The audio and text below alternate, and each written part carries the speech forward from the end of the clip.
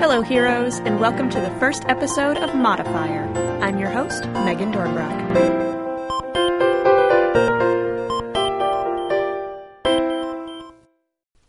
Before we jump into the interview, I would like to take a minute to do a little introduction, both for myself and for the show.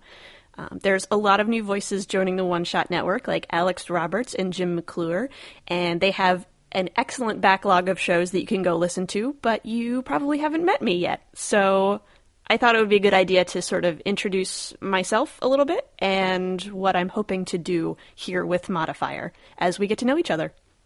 So I started playing role-playing games well over 10 years ago, but with such an infrequency and kind of a smallness of scope, to be honest, that I still feel like a relative newcomer to the whole scene. And so this is a little bit of my own journey in exploring new things and new ways to approach games, mixed in with everything else. But I do play and enjoy lots of board games and video games, and I'm a visual artist and animation student, and my focus is on interactive storytelling, which is a snooty academic way of saying games, pretty much. So I do love games and the stories they can tell in all of their forms, and I am so excited to see how people manipulate that. But ever since I was little, my heart has belonged to stories and storytelling. I was drawn to role-playing games because of those story possibilities, the storytelling possibilities. And Modifier is all about how people build and adapt those systems to tell their best stories.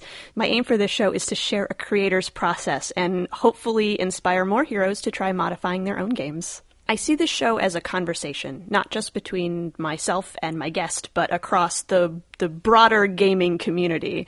I hope that this will be a chance for creators to express their process and their intent when they make their games, and for everyone else out there to ask all the questions they can think of about their process and what it was like, and to share their own experiences doing similar projects or completely different projects, because we don't create our best work in a vacuum. And if you're not already engaging with me and Modifier and the One Shot Network on any of our various social media platforms, we have lots of fun on twitter.com. You should be. Come hang out. This show is for you guys. So with all of that said, this first episode is a little bit different. I sat down with Elsa S Henry and discussed a broader subject in relation to modifying games: accessibility. Elsa and I are both disabled gamers, and Elsa is doing incredible work when it comes to making games more inclusive and accessible for all players. We also talk about her game Dead Scare, Daredevil, Hamilton, and more. Let's get to it. I'm joined today by the inimitable, the original Elsa S Henry. Thank you so much for being on the show, Elsa. Hi. I'm really glad to be here. Yeah, well, we're glad to have you. What we're talking about today is how to make games accessible. So modifying games that exist or that you're working on, or that, some of our heroes may be building from the ground up, to be playable by everybody. And this is something that I know you have a lot of experience in. That's why you're here. So would you mind telling us a little bit about your history with games so far, your experience with that sort of thing? Sure. I mean, it's funny. This has sort of become my job. I didn't set out that way, but I've been gaming since I was a kid. My first game that I guess people associate with gaming games is Magic the Gathering. And I've always been low vision. For those of you who are listening who don't know, I'm a half-blind, half-deaf gamer. So when I started playing Magic, all of the numbers and the letters were too small for me to read, So we had to modify my cards. So I've been hacking games since I was about 7. Wow. That's I'm really interested that you brought up Magic as one of the first games. That's something that my game group likes to play, and I just can't do it because I get so frustrated not knowing what is happening, like even in front of me on the table, and more so what's happening in front of them on the table. That to hold all of that in my head, or to hope to remember any portion of what these Magic cards say on them is such a frustrating experience. And this back when my site was slightly better. Mm-hmm. I can't play Magic anymore. Just because, like you say, now it's like I have to put my nose directly up to the card Mm-hmm. to read it, and so seeing what other people have out there is not going to happen, especially not if I were playing competitively. I have had thoughts about ways to make low vision Magic possible, but that's something sort of more down the road. Okay, we'll have to revisit this in the future. I'm definitely curious. Well, I think we could guinea pig it together. Okay, yeah, there you go. That sounds good because it's such a popular and pervasive game that it's kind of a bummer that it's such a big thing that we're missing. It is. One way that I got all excited and teary. Have you played Hearthstone? Yes. Yeah, Hearthstone is a little bit like Magic, and it was kind of the first time that I had that experience of play in, 20 years. And so I got really excited when I played it for the first time. I was like, it's like Magic. It's not Magic, but it's kind of like it, and I can play it. So, yeah. If only Hearthstone were something I could play with my friends rather than strangers on the internet. Yeah, that's true. But, going back to your initial question, my work is sort of consulting with people who are making games to help them make their games more accessible. But I also, when I publish my own games, I make sure that sort of the intrinsic accessibility model is already in place. Awesome. Yeah, and that's definitely something that we're going to touch on here real shortly. Everything that I do has to be accessible because I made it. Yes. Yeah, that's great. That's excellent. We need more of that. So you mentioned that you have a couple of different types of disability, the vision, the low vision, and hearing impairment and things like that. Are there, other than like trying to see magic cards across the table, are there particular obstacles that you have encountered when gaming? I think it's really easy for people to imagine the visual obstacles, or maybe that's just me, my own personal bias. Are there any obstacles related to the hearing? Well, this is the thing where I always sound like a killjoy. I hate doing that, but at the same time, it's true. One of the hardest things for me when I'm at a gaming table is side chatter. Because for me, I can only filter out so much noise. Okay. So if people are talking next to me and I'm trying to hear what the GM is saying, I can't focus on the GM because it's always possible that I won't hear them. I get a lot of stuff, like I'll be at a con game and people will be chattering next to me. I'll be like, hey, can we focus? Because I can't hear the GM. This is part of why I only GM con games. I don't really play in them very often. Okay. Because I tend to be the person who's like, can everybody please shut up? But you know what? You might feel like a killjoy, but I wonder how many other people you end up playing with are kind of thinking the same thing. Yeah, it's true. So, there's that. I would also say that, yes, the low vision stuff is at least somewhat easier to understand, but by the same token, I have a lot of gamers who will, say, oh, hey, my character sheet is low vision friendly, and then I look at it and it's, 10-point font. Oh no. And I'm like, no, it's not actually. 12-point font is the standard. Everything you have is sans serif font, and sans serif font is not low vision friendly. Good to know. Lowercase L's and uppercase I's look exactly the same to people who have to use bifocals. Oh, there you go. A good note for any aspiring or current designers who are listening. Font choices definitely matter. They do. Font choices matter, and just think about it. Like, if you were to show your 80-year-old grandma something, and she wouldn't be able to read it, then I probably can. And I think a lot of this really is just people not realizing that there are people our age who have these issues. And that comes from the way that we've socialized disability and the way that disability is portrayed in the media, the way that it's portrayed in education. It's not a young people's problem.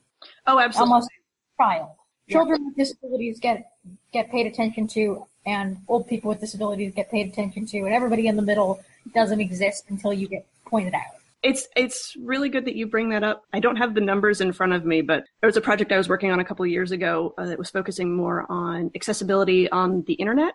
And one of the things that we pointed to was there's some really good statistics about how many people will experience a disability in their lifetime, because of course disabilities can be temporary as well as permanent.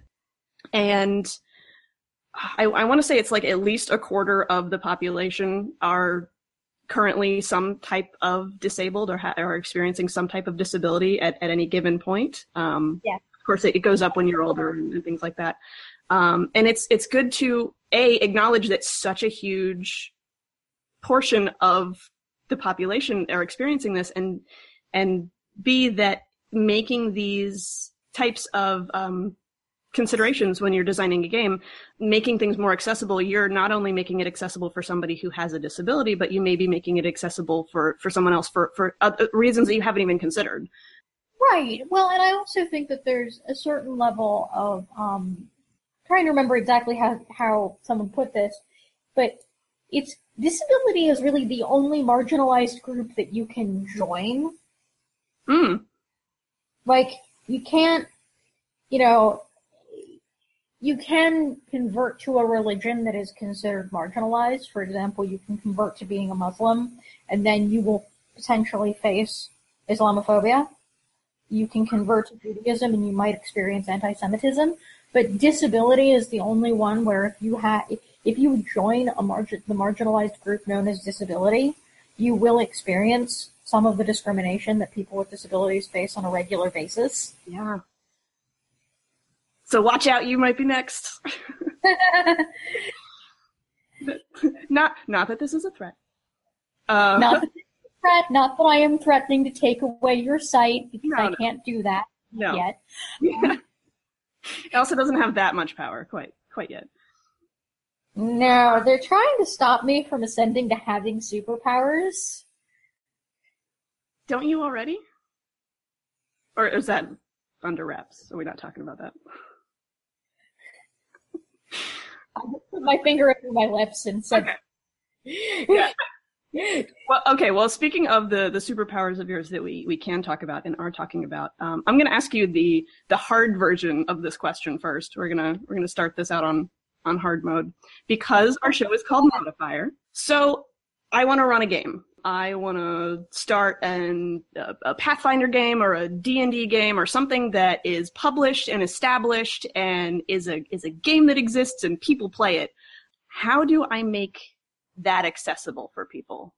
What are my options for aids or tools or even just play style things that I can take into consideration? Well, it depends. First of all, if you have a player with a disability, because we're assuming that's why you're hacking the game, or if you're a player with a disability for yourself, the first thing you need to think about is how that disability interacts with the game. So if it's Dungeons and Dragons, you need to think about the dice, you need to think about hit points, and you need to think about armor. And if you're using miniatures, you need to think about that too, or maps. So there's a lot of moving pieces in D&D, which is why I'm bringing it up. Also, because I'll be writing about this in Dragon Magazine. Oh, cool! Yeah, that got announced a couple days ago. I'm going to be in Dragon Magazine in February talking about disability.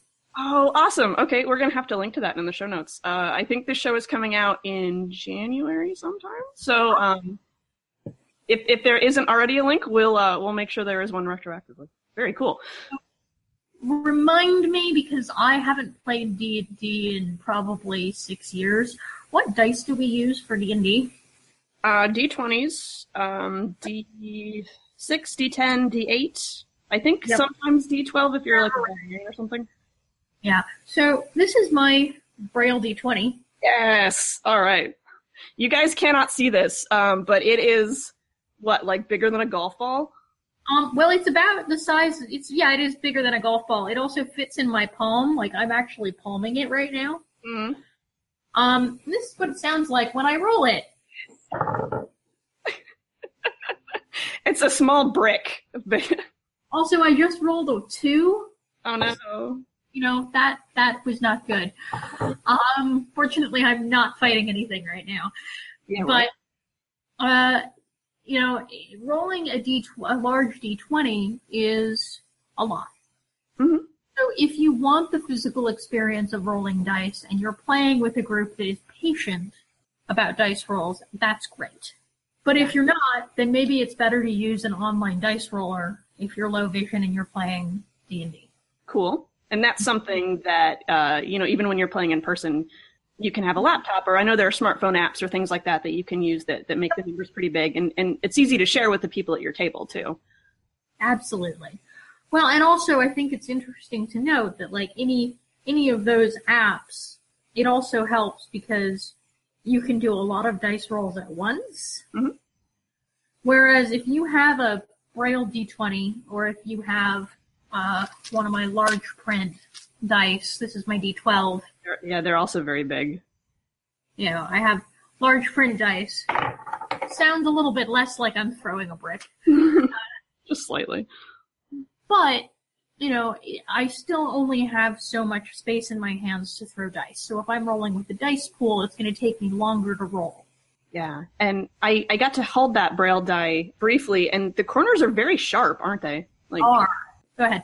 I was asking, do you know if that was 3D printed or something? I was trying to get a good look at it. It seems so strange. Yeah, it is 3D printed. They just did another Kickstarter for those. I guess they're getting a new printer. Hopefully they'll be able to make them a bit lighter next time. Yeah, round the corners just a little bit. I can only imagine trying to hold even just one of those is a danger to your hands. It is. Well, and I mean, these are some of the issues that you face if you're a blind gamer. But the one that I've always had the most trouble with is the hit points. Because how do you make hit points accessible? Well, a blind D&D player in Sweden actually came up with an idea for this that I really like. His name is Meghan and Anderson, and he's on Twitter. But what he does is he has 2 small bowls, like, you know, kitchen prep bowls. Mm-hmm. And he puts a bunch of marbles or little glass counters in one bowl. And that's how many hit points he has. And then when he loses a hit point, he moves the little marble counter into the other bowl. Okay. So he can tactfully feel how many hit points he has in the bowl. That's really cool. You just don't get the bowls mixed up. Right. But I mean, yeah, if you're low vision, you learn placement pretty quickly. You have a certain... I have terrible spatial skills. I'm, you know, not super great with finding things, but if I put things down somewhere, I know what my spatial relationships are because I did them. So that's one way to solve the hit points problem, and you can apply that to other games too. Personally, I've been playing a lot of Apocalypse World and Fate Core because I find both of them to be at least a little bit more vision friendly. Mm-hmm. Fate Core specifically because the dice are fully tactile. Oh, okay. Yeah. You need to be able to see to play with these.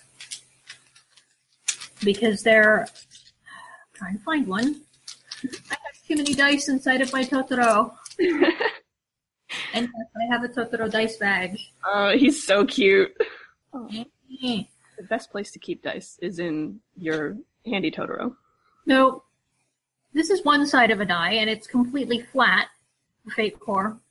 So it's, you know, it is one way to do it. And then there are plus signs, which you can feel. Very nice. And signs, which you can feel. So Fate Core is actually pretty accessible because of the dice that it uses. Awesome. So definitely something to keep in mind if you're running a game that already exists. Maybe pick one that's already kind of accessible. Pick one that's more accessible, but if you really want to play Dungeons & Dragons and you're blind, it is possible to hack the game and make it accessible. It just might take more time. I mean, hell, you can build tactile maps if you want to. Yeah. It just takes, it's going to take a little bit of dedication and, I mean, the desire to do this thing, but I mean, that's why you're playing in the first place, right? So I always ask, when people ask me, is it possible to make these games accessible? My response is, well, how much of a nerd are you? Yeah. I mean, how many people build out like 3D maps just for fun anyway? Exactly. So if you're super into this game, it's possible to make it really accessible and really fun. And also it's fun for the non-disabled players too, because you get to do things that are a little bit more interactive. Yeah, there you go. What we were talking about earlier, making things accessible can lead to more people enjoying it and having fun and pulling other people in. Maybe you've got some friends that weren't going to play before, but now they've seen all the cool stuff you built and it looks so much more enticing. You just made a new gamer. So, and also, bringing people with disabilities into your games means that, hey, you interact with people with disabilities and you're not doing it out of the charity of your nice little heart because you want a game. Yeah. So that was the harder version. So other things to consider in game design for the folks that are listening that are designing their own game, or they're going a little bit deeper in their hack and their mod on, whatever system they're willing to put in. We know they're willing to put in a lot more time and effort on designing books and pamphlets and, whatever else we need. You mentioned fonts earlier, that's definitely a big thing to consider from the visual aspect of things. What else can we consider when building a game? Well, also just having characters with disabilities as playable and not useless would be great. There's a lot of games out there that have disability as a flaw or as something that you take in order to get more points to make your character more awesome. Mm-hmm. World of Darkness, I'm looking at you. And that's not really that great because it encourages people to take a disability and then not roleplay it. I've seen that so often. Somebody will take blind or deaf and then they'll just get it magicked out as soon as they can, but they use the points to get, more points. Mm-hmm. So I really encourage people who are building their own games to look at disability and see how it fits into the world that they're building. Because people with disabilities are everywhere. I mean, like we were saying at the beginning, there are people with disabilities who are in their 30s or in their 20s mm-hmm. who are around and being people in their 20s or 30s. So there are characters with disabilities in the worlds that you're creating. You just have to think about where they are. In Dead Scare, that meant doing an entire section that I wrote on how to weaponize wheelchairs and white canes and, what adaptive devices in the 1950s look like once you've attached, say, a sharp thing to them. Very, very scary. That's what they look like. Oh my gosh. It's true. Especially the wheelchairs, because wheelchairs in that era were also just massive and kind of indestructible. So... Yeah, my mind immediately jumped to prosthetics. They were not necessarily as lightweight and nice as they are today. There's actually a note in Dead Scare about prosthetics that whenever people run across it, they get really excited. Because if you have a prosthetic arm or leg and the Zeds bite it, they're not going to be able to infect you. Oh, that's true. I just thought about them as like clubs. I didn't even think about the infectors. The built-in immunity there. That's nice. See, there's these all kinds of great advantages by role-playing correctly. Yeah, which is why I'm writing the Fate Accessibility Toolkit. Hashtag shameless plug. Yeah, no, that's cool. That's half the reason for having you on is we're gonna get in all of your plugs. Yep. So, I mean, the Fate Accessibility Toolkit, which is what I'm working on right now with Evil Hat, is entirely about helping regular gamers who are not disabled be able to play disabled characters in Fate Core without being insulting. Nice. Thank you. Thank you so much. And I just want to... I've listened to and played lots of games, and there are also some choices that people might not realize that they're choosing to play a disabled character. The one I'm thinking of in particular is albinism. That gets picked a lot as an aesthetic choice. Yeah. FYI, it comes with a disability. People should know that. So, and I'm sure there are others that fall into that category where people are choosing it more for the look of something and not really considering how that's really going to affect their character. I mean, another one actually is my disability, which is cataracts. Cataracts get used a lot in art.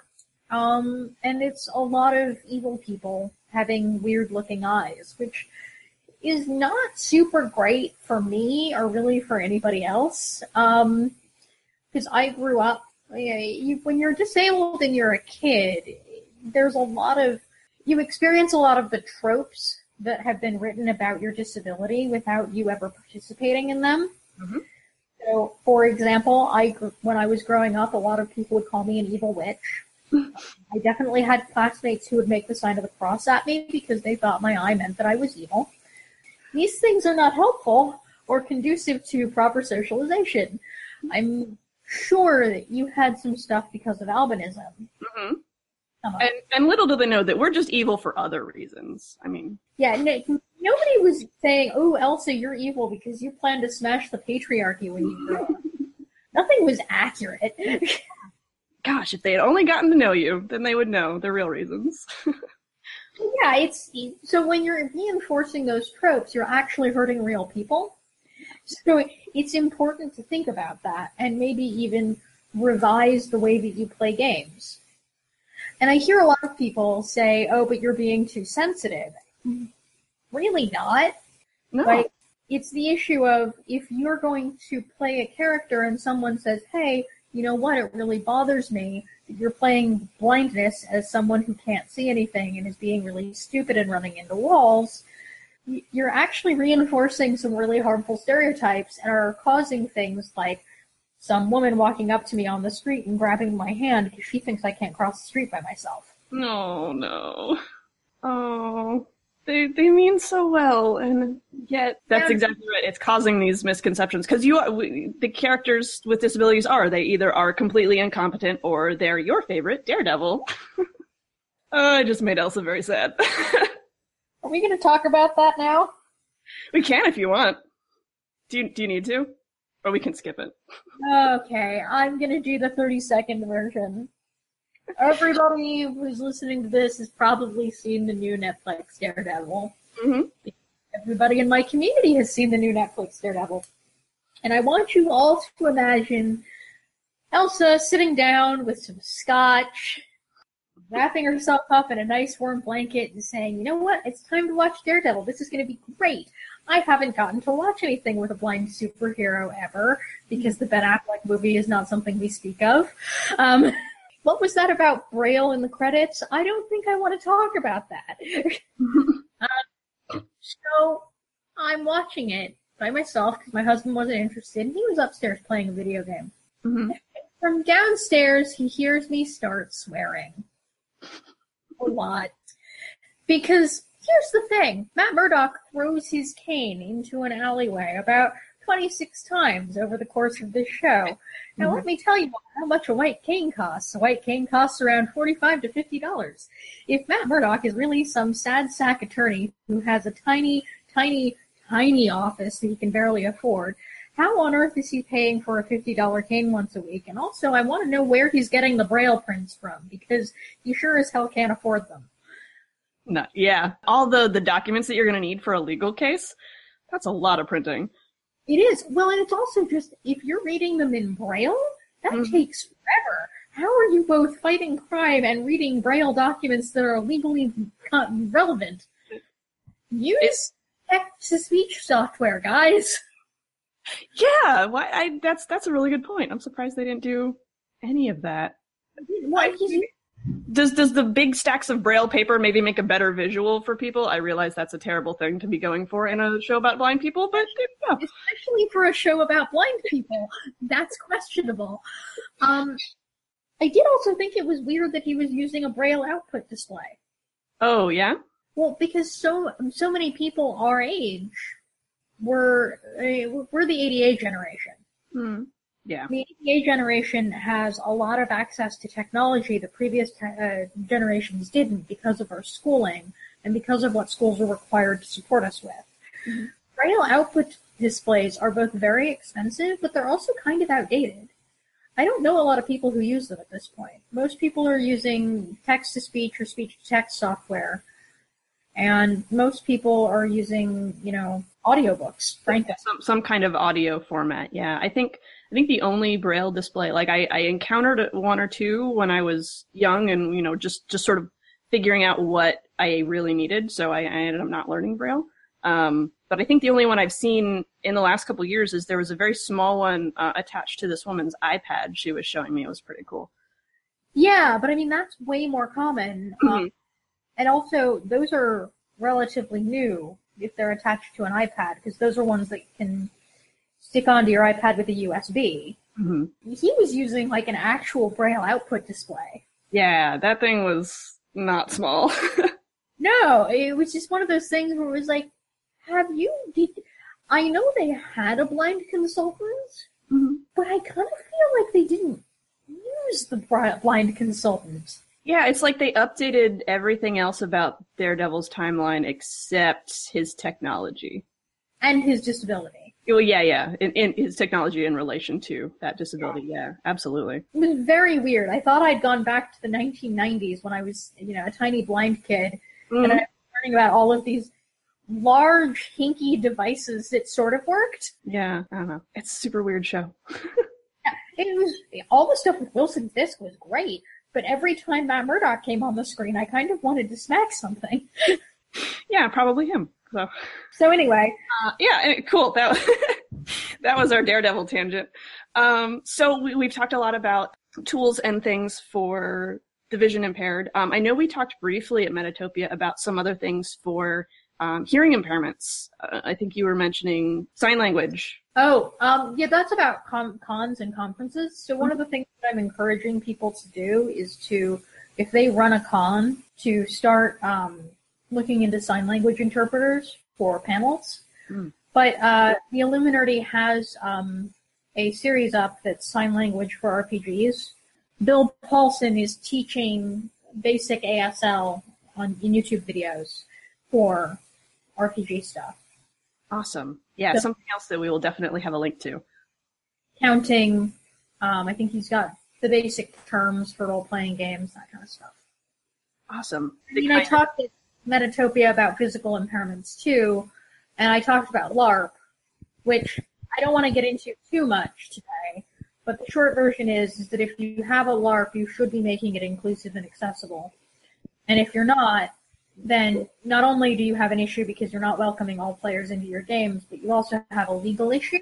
So highly recommend looking into where you're holding your LARPs and making sure that they are ADA accessible.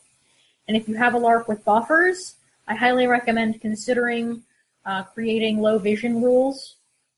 And something that I recommended at the panel that you were at was that if you, at the beginning of your LARP, make an announcement saying that any adaptive devices that players are using should sort of be pointed out and said, these are real things, do not touch them, do not play with them, do not take them away from the players who use them. Because I have had my cane taken away by a player in game before. They thought it was a character choice. Yeah. And I was like, no, that's my actual cane, give it back. And a lot of people use canes as a character choice, like walking canes, but it should definitely be pointed out that, while they might look really cool, you're also playing a character with a disability at that point, and it should reflect what you do. Yeah, absolutely. And LARPing is something that I don't have much experience with. Is there generally like a period at the beginning where you can kind of say, okay, like when you're doing, hey, here's the rules, also have like, also here's the things you don't touch. Like, does that kind of fit honestly in? Okay. Because we usually make announcements about like, how to get out of a scene that you're not comfortable with, what the ground rules are, like no touching, that kind of stuff. So it's very easy to put that into the announcement. Awesome. Okay, and that actually reminded me, something that's sort of tangentially accessibility related in terms of games, and something that was new to me at Metatopia just recently was the X card. Should we talk about that? Yeah, sure. So the X card was created by John Stavropoulos. Mm-hmm. I'm really sorry, John. I have a hard time pronouncing your last name. But he basically created this thing where it's a way to tap out of a scene if you're uncomfortable. Like for me, when I play Bluebeard's Bride, I always tell the GM I don't do super well with eyeball squick, but if it gets too close to that, I can just put my hand on the X card. We don't have to have a conversation about why eyeball squick makes me nervous, and we can move on. It's basically a mental health safety thing, which I think is part of accessibility because people with mental illnesses do exist and are playing games and should be respected. And screw you and you're not wanting to respect trigger warnings, people. Yeah, and it really helps save them from having to have the same conversation over and over and over with people who very well may be strangers, too. Yeah, it's like, if you have a background of sexual assault, you don't want to necessarily play in a game with sexual assault. And you also may not want to tell a table full of strangers about your life experience. No. So I highly recommend using the X card, even if it's just writing an X on an index card, which is what I do, and just making sure that your players feel comfortable. Yeah, just have it there. If you guys everybody's playing around a table, just have it within reach of all of the players so that I found even just having it there as an option seems to make people more conscientious players, and just knowing that they can do that, can have that out really helps. Well, I think it also is sort of a mindfulness thing. Mm-hmm. Like, players can feel more comfortable because they feel like players think about it more, basically. Yeah, absolutely. So we've talked about a lot of different aids and tools, and something that, if it's not already up on the podcast Tumblr, will be, there's going to be a permanent link at the top with all the other permanent links up there. That's a kind of a catch-all for all these accessibility resources for people, specific resources like the video series you were mentioning, tools like that, and also some more general things like ADA information for people who don't know it, guidelines for web accessibility for people who are considering part or all of their game being web-based or having any kind of game information, really. Any website that you're building to talk more about your game needs to be compliant with people's tools. So all that stuff will be there. And it's something that I'd like to keep adding to and keep growing. So if anybody who's listening was like, oh, that's really cool, but you didn't mention this thing that I use all the time and it's super great, send them our way. We're going to keep this list growing as a resource for players and GMs and designers and anybody to have. I'll also mention, for those of you who are designers, I do consultancy work, helping people both develop their games to include disability in their world building, but I also do, is your game accessible? I charge a nominal fee to look over your game and say, oh, these things need to change for this to be readable by a low vision player. Nice. Yes. Hire Elsa to look over your game. She is an expert and will bring many, many more players to your game. I will. It's true. I am worth the money. Yeah, absolutely. I think you gave us a couple stories at the show about things that you've worked on. Like, what are some common things that you find?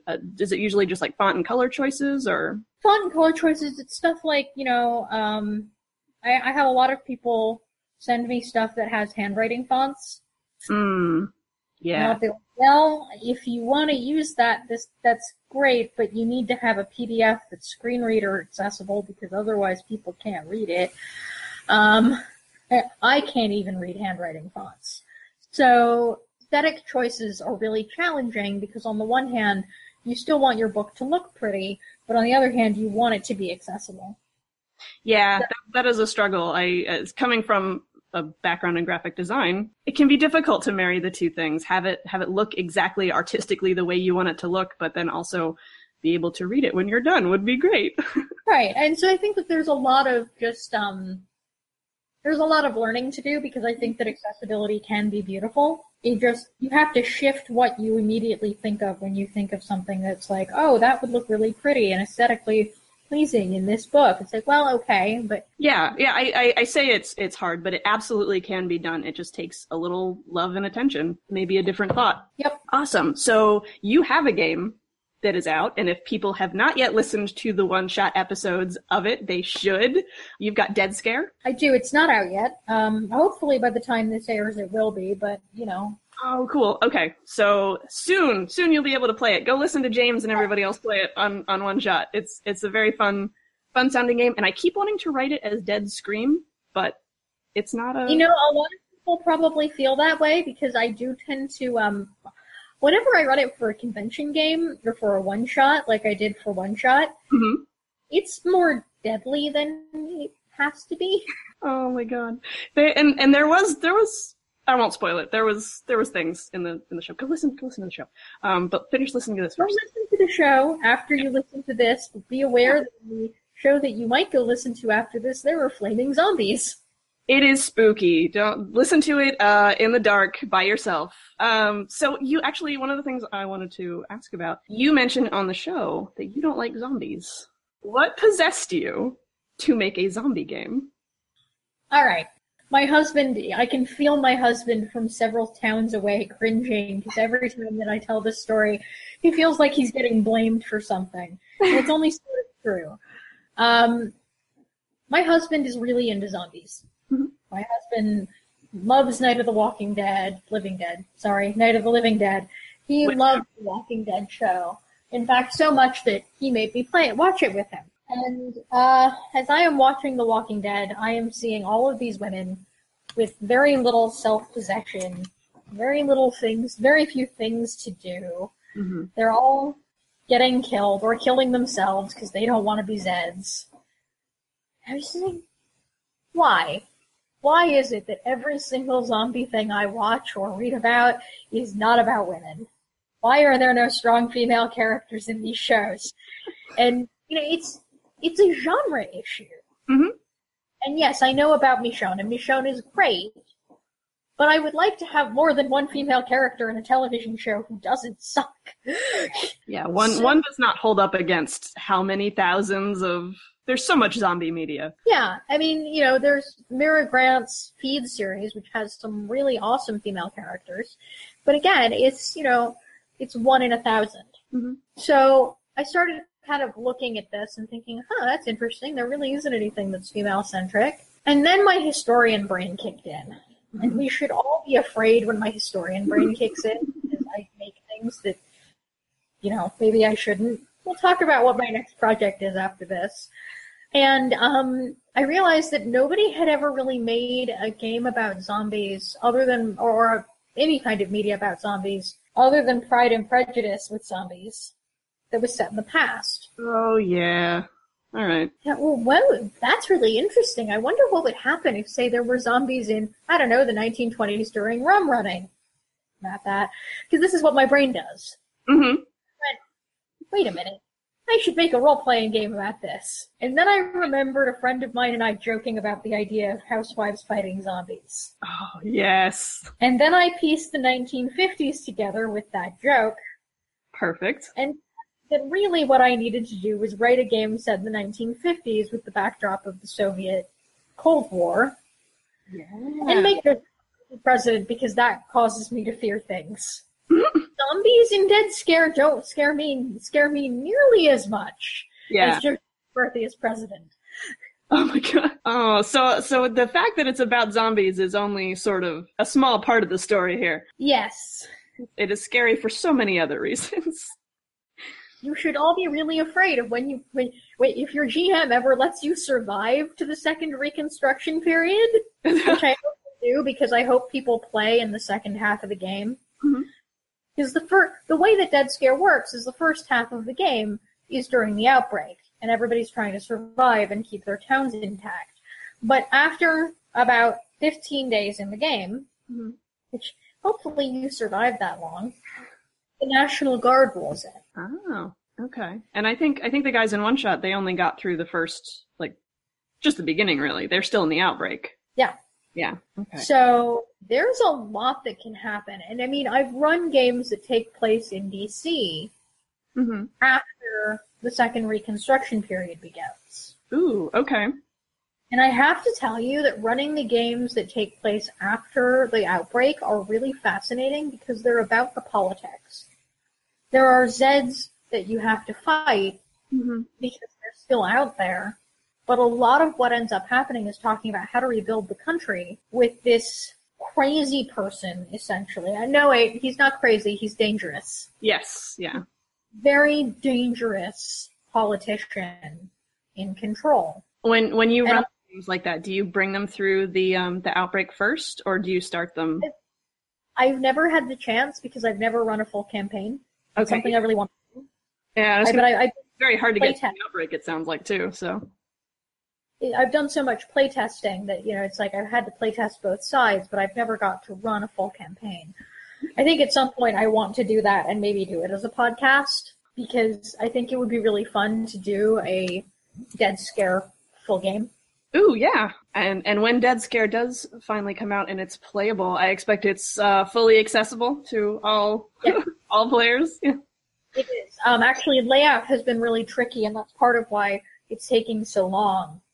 Because we have to make sure that everything is accessible in both book format and in PDF format. And so there's been a lot of just making sure that things work.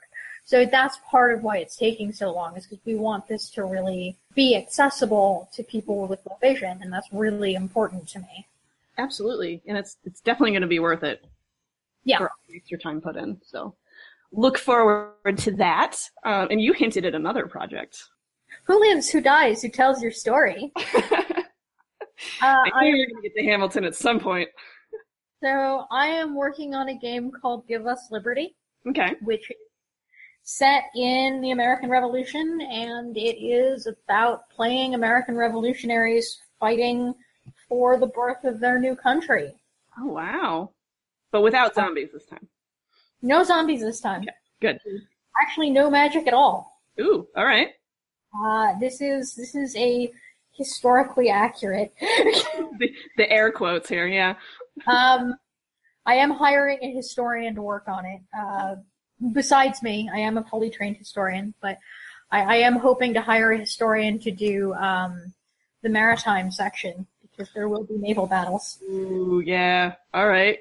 One of my best friends is my former history professor, and he specializes in pirates in early American history, and I want him to write part of it, that chapter.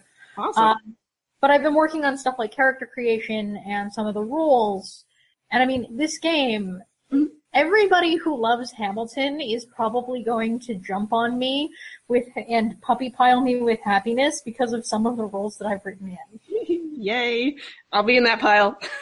For example, in character creation, you must pick whether you are a loyalist or a revolutionary. Excellent. For example, there are duel mechanics.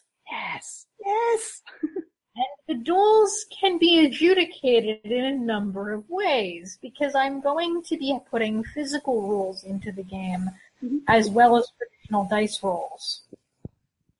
Oh, like for people to actually fight? Yeah! Oh no. Because Nerf pistols are a thing. Yes. So if you choose to use the live action rules for dueling, there are 10 duel commandments. Oh, good. Well, it'll be something like that. Yeah. I can't say too much because it's still in development and I don't want to disappoint anybody, but the idea is that this will be the kind of thing that, you can both stay at the table, but you can also get up away from the table and have a duel, or a cabinet battle, or... Oh, that's wonderful. And so this is something that you're just starting out on? Yes. So again, my history with American Revolution, the American Revolution is not just... So when I was 11 years old, I was kind of a precocious little brat, and I picked up a book about John Adams and ended up devouring it within about 2 days. Mm-hmm. Like you do. And then I went and read everything I possibly could about John Adams in the early American Revolutionary period. I had a birthday party that was American Revolution themed. This is how much of a nerd I am. So when Hamilton came out on NPR, I hadn't been able to see it. I kept trying to go see it at the Public and I could never get a ticket. Mm-hmm. I finally listened to the music and I basically wept my way through the show. Mm-hmm. It completely revived my love of history. Oh, yay. And it reminded me that I make games about history because I want people to love history too. Give Us Liberty is sort of my love letter to an era that is now being loved by more people than just me. And this is gonna sound super hipster, but I loved the American Revolution before everybody else did. Yeah, okay. It's a little hipster, but I definitely believe it. I did Revolutionary War reenactments. I currently volunteer at the Hamilton Schuyler House part-time, doing historical interpretation for people who come visit the house. Yes, I work in the house where Hamilton and Elizabeth Schuyler got engaged. Yay. Y'all are jealous. But it's an era that's rife not just with sort of story and excitement, but Hamilton the musical really does have a lot of things to latch onto that speak to me as a disabled person. How so? And so I want to make this game because I think that it will cause a lot of people to have a lot of fun with history, but I also hope that they'll learn something by playing it. Awesome. Yeah, I hope so too. As somebody who the only class I ever failed was a history class, I really appreciate all attempts like Hamilton and like other things and like games like that you're working on to make history interesting and accessible and fun, because that's the only way I'm going to learn it. Yeah, and I mean, one of the things that the game is going to do is it's going to show people parts of history that they wouldn't get from Hamilton or from a history book. Because there is no way that most people on the planet are going to read City of Women. City of Women is a book that's entirely about women's work in New York City in the early 1800s.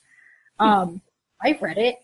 I can then extrapolate by looking at the bibliography, go back about 10 years, look at the stuff for the American Revolution, and women will have a large role in this game. There are going to be full sections about gender and how to play a woman who's a spy. There were actually quite a lot of them, because if you could get a British officer to sleep with you... there you go. It was the other way around. Aaron Burr fell in love with the wife of a British officer. There's some information there. So women will have a very large role. There were women who were on the battlefield. There were women manning guns. There were women writing information to and fro. Elizabeth Schuyler's mother torched her own grain fields rather than having the British take their grain. Oh, wow. It's an era that is rife for the role-playing, and I think that people will really enjoy it. I hope, because when I kickstarted, I'm hoping that I'll make enough money to make it happen. Yeah, no, I hope so too. So something to look forward to and for us to all keep an eye out for. And yes, apparently Lin-Manuel Miranda is a super nerd, and I will probably be delivering a copy to him, because apparently this is the kind of thing he would love. Oh, like he would. He's such an excitable guy already. I can just imagine how like that. Yeah, so I'm gonna try, once I have a playtestable draft, I'm gonna try and get to him. I made this game, and you kind of helped me make it happen. So, you want to play it? Oh man, you can bet she'll run a good game. All right, so we've got a little insight on the games that you are making, and that are in progress. What kind of games do you like to play as a player? It's funny, the kind of games that I make are pretty dark. Mm-hmm. I'm a horror writer, that's what I do. But I really like playing fun, goofy games. It's a nice pace, change of pace. I also really like deception games. Like werewolf kind of games, or like werewolf kind of games. I really like them. I also do really like Bluebeard's Bride, and even though it's super dark and super hard to play, I really appreciate the kind of thought that the creators have put into it to make a game where everybody has to be one person. Yeah. Which is something that I really enjoyed, even though I don't think I ever want to play it with men again, because I've played with men now, and I think I only want to play it in a woman-only group. Yeah, because for people who aren't familiar with Bluebird's Bride, you're playing aspects of this one woman. So that does kind of make sense to play. It's to my understanding, at least of the game and of the story, the fact that she is a woman is pretty important. I'm sure that you could maybe change it if you wanted to, but like the read that I got on it was like, this is who this person is. It's important that this is who this person is. And so playing it with other women gives you kind of an interesting... It does. Which is cool, because we don't have a lot of games that are like, man, ladies need to play this. Yeah, that's very much this game. Like, it's one of the games that I really want to get women to latch onto and run it as often as I can for groups of women.